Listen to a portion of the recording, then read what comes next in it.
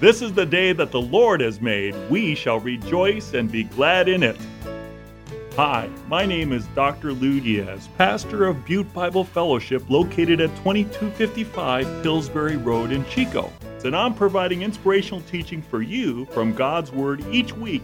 Listen to my weekly radio program, Encouraging Words with Dr. Lou Diaz, at 10 a.m. on Saturday or 10 a.m. on Sunday. If you would like to hear my current message series, you may call Butte Bible Fellowship at 530-892-0521. Please turn in your Bibles to Joshua chapter 9, and let us read the key verses of this chapter. And they are in verse 14 through 16. The Israelites sampled their provisions, but did not inquire of the Lord. Then Joshua made a treaty of peace with them to let them live, and the leaders of the assembly ratified it by oath. 3 days after they made the treaty with the Gibeonites, the Israelites heard that they were neighbors living near them. We're going to look into that in a moment, but let's pray first. Heavenly Father, we do need to seek your face when we make decisions. We need to inquire of you before making binding commitments. So, Lord, forgive us for the times we've been hasty. Forgive us for the times we have been presumptive. Forgive us for the times where we have run ahead of you without consulting you. We ask for your forgiveness. Help us to learn from this negative example of the Israelites with the Gibeonites. We ask this in Jesus' name. Amen. So the title of this message is Inquire of the Lord Before You Make a Binding Decision. Joshua chapter 9. Now, I've been a pastor for 45 years. I remember as a young pastor, I got a phone call, and this family said, "We need you to pay our electric bill because we need that." And there was something about this that wasn't right. And I prayed about it, and I said, you know what? I think there are other ways you should go about this rather than asking us for money. So I said no. And that day, I said, Shirley, we're going to go and see this house where there's no electricity. And I believe we're going to see a light show. And that's exactly what happened. We went to the address that I was given, and the lights of the house and the bright blue TV glow was as clear as could be. They didn't need money for electrical power. They were scamming and trying to get money for themselves. You know, we live in a time where we've got to be extra discerning, because there's scammers that are working, there's false truths that are being spread. You know, somebody gave me a book entitled, get this, Trust Me, I'm Lying. That's the name of the book.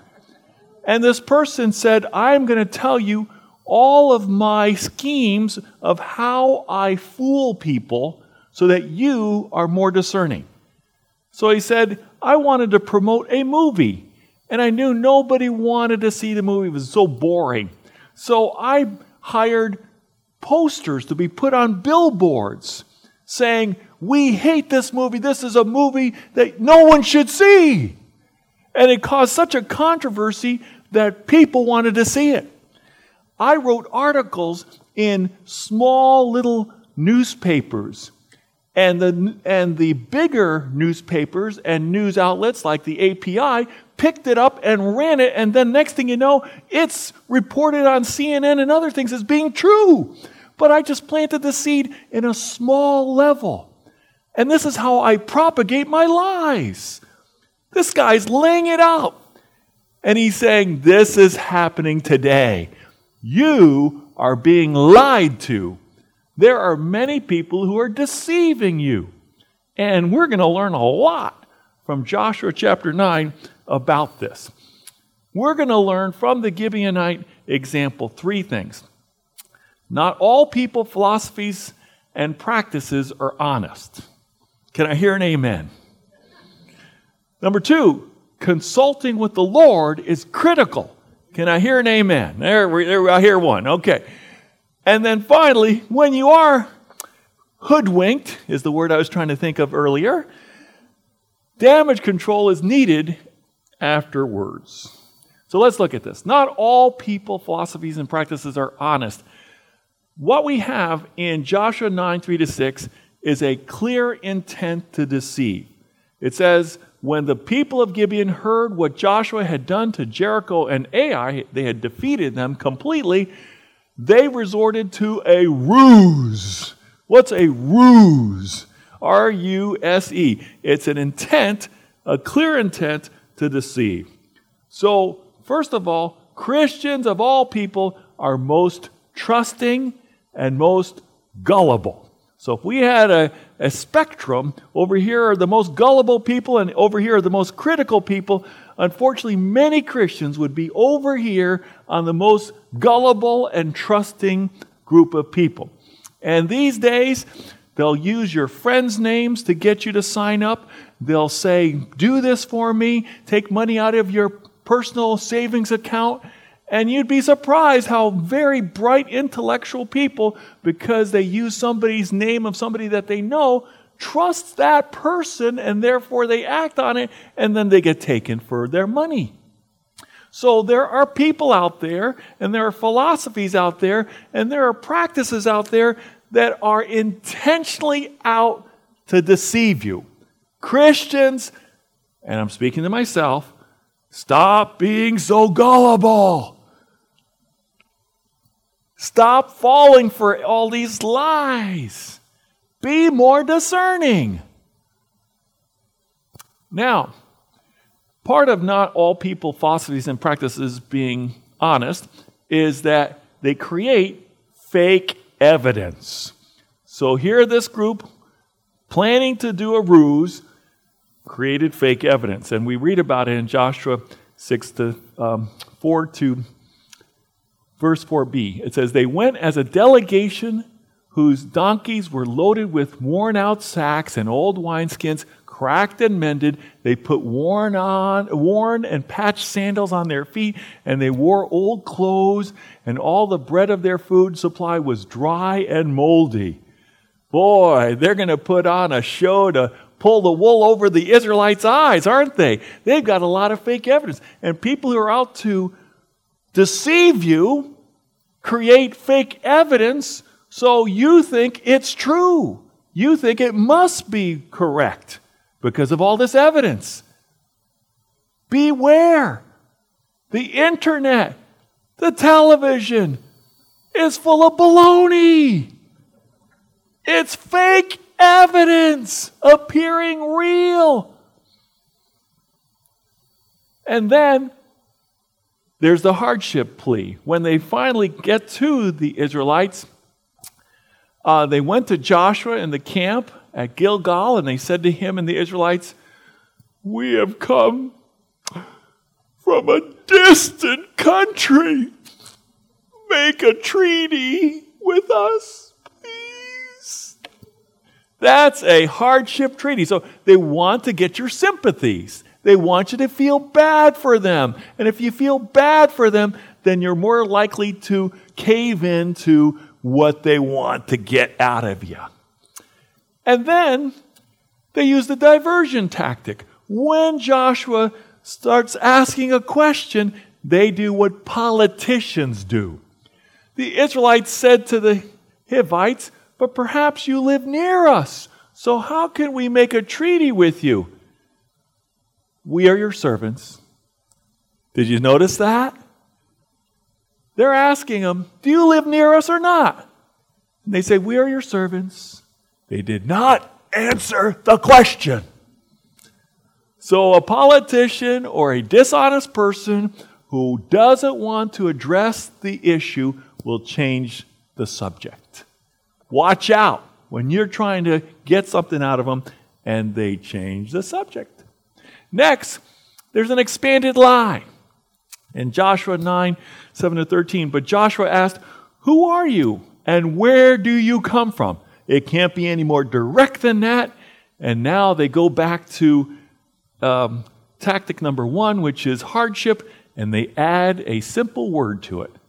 Your servants have come from a very distant country because of the fame of the Lord your God. So when they feel like they can't evade you and they're not fooling you sufficiently, they just keep adding to the lie, and then they know your number. They know what you're interested in. Religion, okay. The fame of the Lord is part of the reason why we're here. Oh yeah, tell me more. So they're going to use half-truths to flatter. For we have heard reports of him, that is, of the Israelites' God, all that he did in Egypt and all that he did to the two kings of the Amorites east of the Jordan, Sihon king of Heshbon and Og king of Bashan, who reigned in Ashtaroth. We heard about this reputation of your God fighting for you and destroying your enemies, and we just want to say, man, we admire you. Watch out. Flattery will get you everywhere, but when flattery is being used by somebody else, what do you want? What do you want? Be suspicious. Okay, then they're going to use the following instructions line.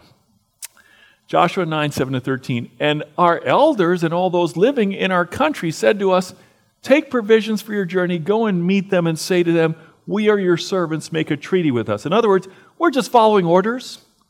You know, the reason we're here is because we were told to come. We were told to do this. You know, I said to Shirley, I think sometimes when you make an order and it doesn't come, that they have a list of excuses right next to the phone. I'm sorry, that's been back ordered. Next one, oh, I'm sorry, that's no longer in stock. But before that, oh, I'm sorry, the truck was diverted.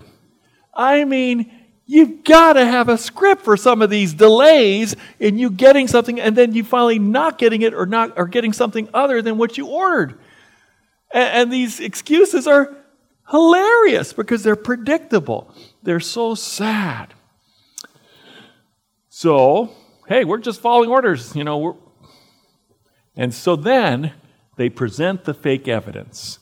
Joshua 7-13, for this bread of ours was warm when we packed it at home on the day we left it to come to you, but now see how dry and moldy it is? And these wineskins that we filled were new, but see how cracked they are? And the clothes and sandals we wore are worn out by this very long journey. And so this is where the Israelites were gullible. This is where the Israelites failed. They did not inquire of the Lord. So consulting with the Lord is critical for you not to be hoodwinked, for you not to be fooled, for you not to be deceived. You've got to talk to the Lord. Joshua 14-15 says, the Israelites sampled their provisions. They looked at the fake evidence and looked like it was real. But they did not inquire of the Lord. That was where they fell. Then Joshua made a treaty of peace with them to let them live. And the leaders of the assembly ratified it by oath. They fell for it. Hook, line, and sinker. And for us not to fall into deception, for us to be more discerning, I want to point out Proverbs 3, 5, and 6. Many of you know this by heart, and you focus on the top part and the last part, which is trust in the Lord with all your heart, and He'll make your path straight. But there's a middle part to Proverbs 3, 5, and 6, and it is this. Lean not on your own understanding. In all your ways, acknowledge Him. So, yes, you're to trust in God with all your heart, and He will make your path straight, but the condition is that you don't make your intellect and your five senses the final decision maker, but you consult the Lord. You acknowledge the Lord. You ask the Lord. You check in with the Lord every step of the way. If you're not doing this, you're going to fall for anything. So be discerning. How can you inquire with the Lord? Number one, Jesus says in the last days, there are going to be people claiming to be the Messiah. There are going to be all sorts of lies spreading through society. And he said simply, watch and pray. Watch means examine. Check it out. A lot of people don't check it out.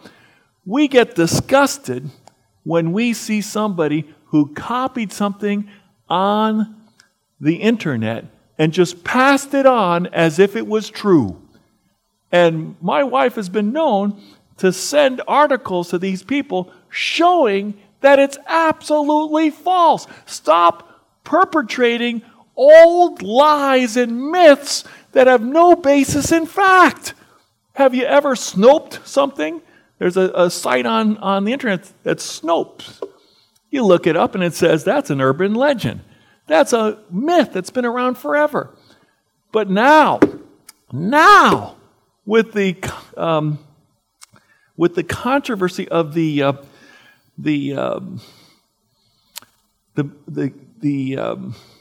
myths that go on, people say if it's discounted, then it's doubly true.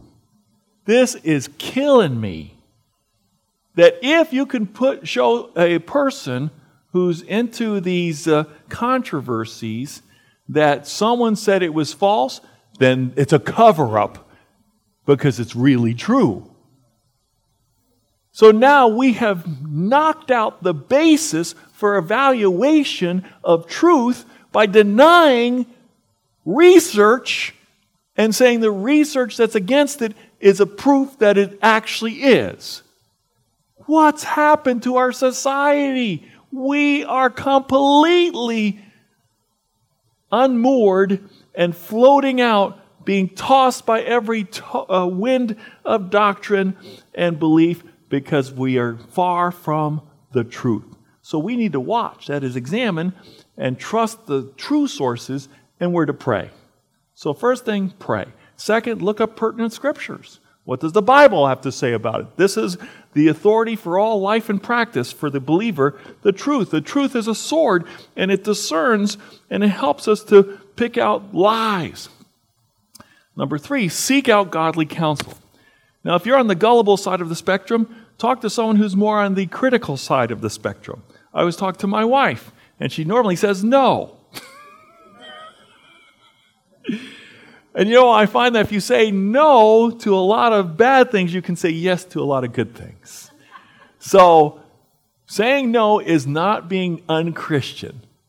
Saying no is drawing a boundary. And you need to learn to say no.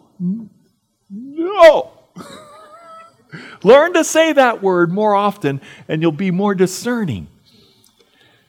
And then we need, and God also has placed in the church, the alarm system of the church, which is people who have the gift of discernment of spirits. If you know somebody who's exceptionally gifted in discerning, you should talk to them. So seek out godly counsel when you're going to make a decision. And then listen to the Holy Spirit. What does the Holy Spirit do? The Holy Spirit does, He sensitizes your conscience so you can see good versus bad more clearly, right versus left in direction more clearly. Listen to the Holy Spirit. He speaks to you through the Word, and He speaks to you through an overly sensitized conscience. He says, walk therein this path. Don't turn to the right, don't to the left. With the Apostle Paul, he said not to go into that city, but to go into this city.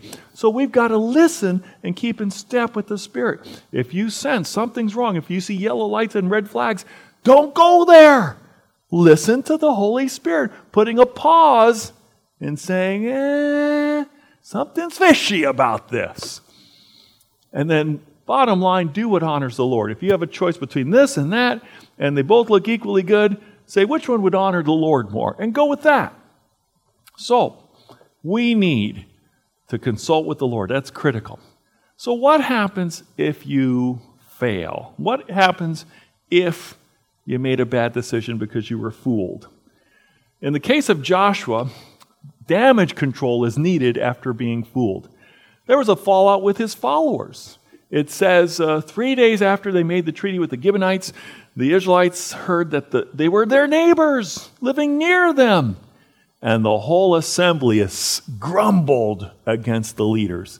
Okay, Joshua, you ran ahead of the Lord, you didn't consult him, and now you got trouble. You got your people grumbling against you. And then the curse for dishonesty deserves death. Joshua 9:22-27. Then Joshua summoned the Gibeonites, and he said, "Why did you deceive us by saying we live a long way from you, while actually you live near us? You are now under a curse. You will never be released from service as woodcutters and water carriers for the house of my God." You see, the Gibeonites purposely lied, purposely deceived with the fake evidence, and the Bible says the wages of sin is death. And what Joshua's doing here is he's having mercy. You deserve to die, but I'm going to make you servants of ours instead. And that's mercy. So we see in Joshua 9:22-27, they answered Joshua, "Your servants were clearly told how the Lord your God had commanded his servant Moses to give you the whole land and to wipe out all its inhabitants from before you. So we feared for our lives because of you, and that's why we did this. We're now in your hands. Do to us whatever seems good and right to you." So Joshua saved them from the Israelites, and they did not kill them. That day, he made the Gibeonites woodcutters and water carriers for the assembly to provide for the needs of the altar of the Lord at the place the Lord would choose. And that is what they are to this day, to the day of the writing of this book, Joshua. Now, here's what I want you to learn. That if you are now saying, "Thank you, Pastor, through the Word of God, for putting me on alert, so I'm going to be more discerning and I'm going to consult with the Lord before I make a binding decision," praise God, this sermon worked. If you are now convinced that you've got to examine things carefully and pray and seek godly counsel and look at the Word and listen to the Holy Spirit and make decisions that are honoring to God, praise God, this sermon worked. If you realize, and here's the punchline, realize the true meaning of this passage. You see, the name Joshua, Yeshua, is the real name of Jesus, Yeshua. Only Jesus is the Greek form of the Hebrew, Yeshua. So Joshua is a type or representative of Jesus, the Messiah. We're all under the curse of death because we've all lied, we all have cheated, we all have faked other people out, we've all done worse things than that. We're under a curse, the curse of sin, and because of the curse of sin, we're going to go to hell.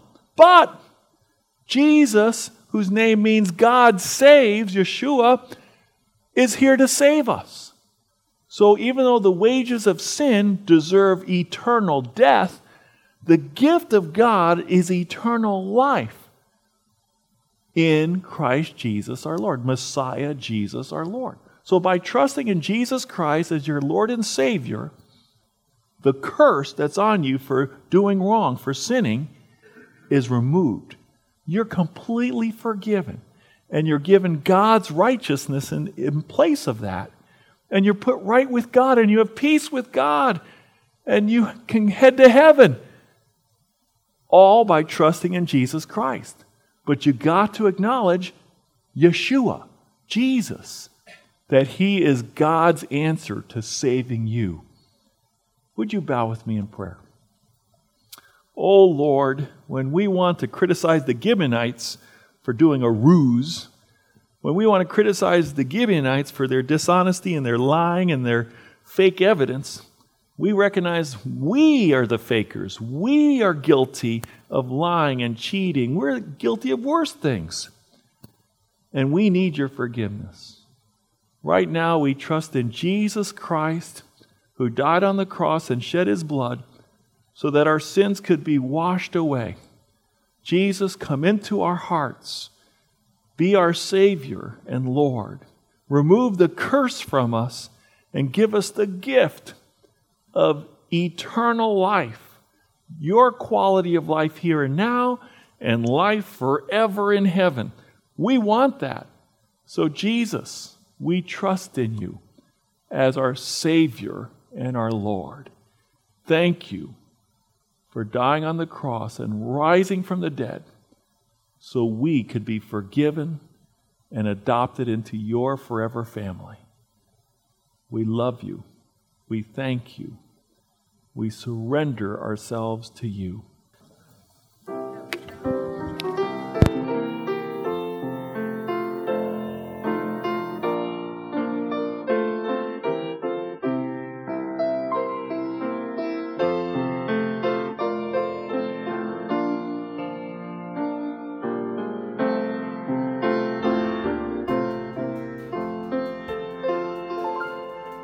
Do you need encouragement? I want to share my spiritual gift of encouragement with you. If you would like to hear my current message series, you may call Butte Bible Fellowship at 530-892-0521. Call Butte Bible Fellowship at 530-892-0521 to find out how you can connect with our weekly worship services and faith-building messages from God's Word.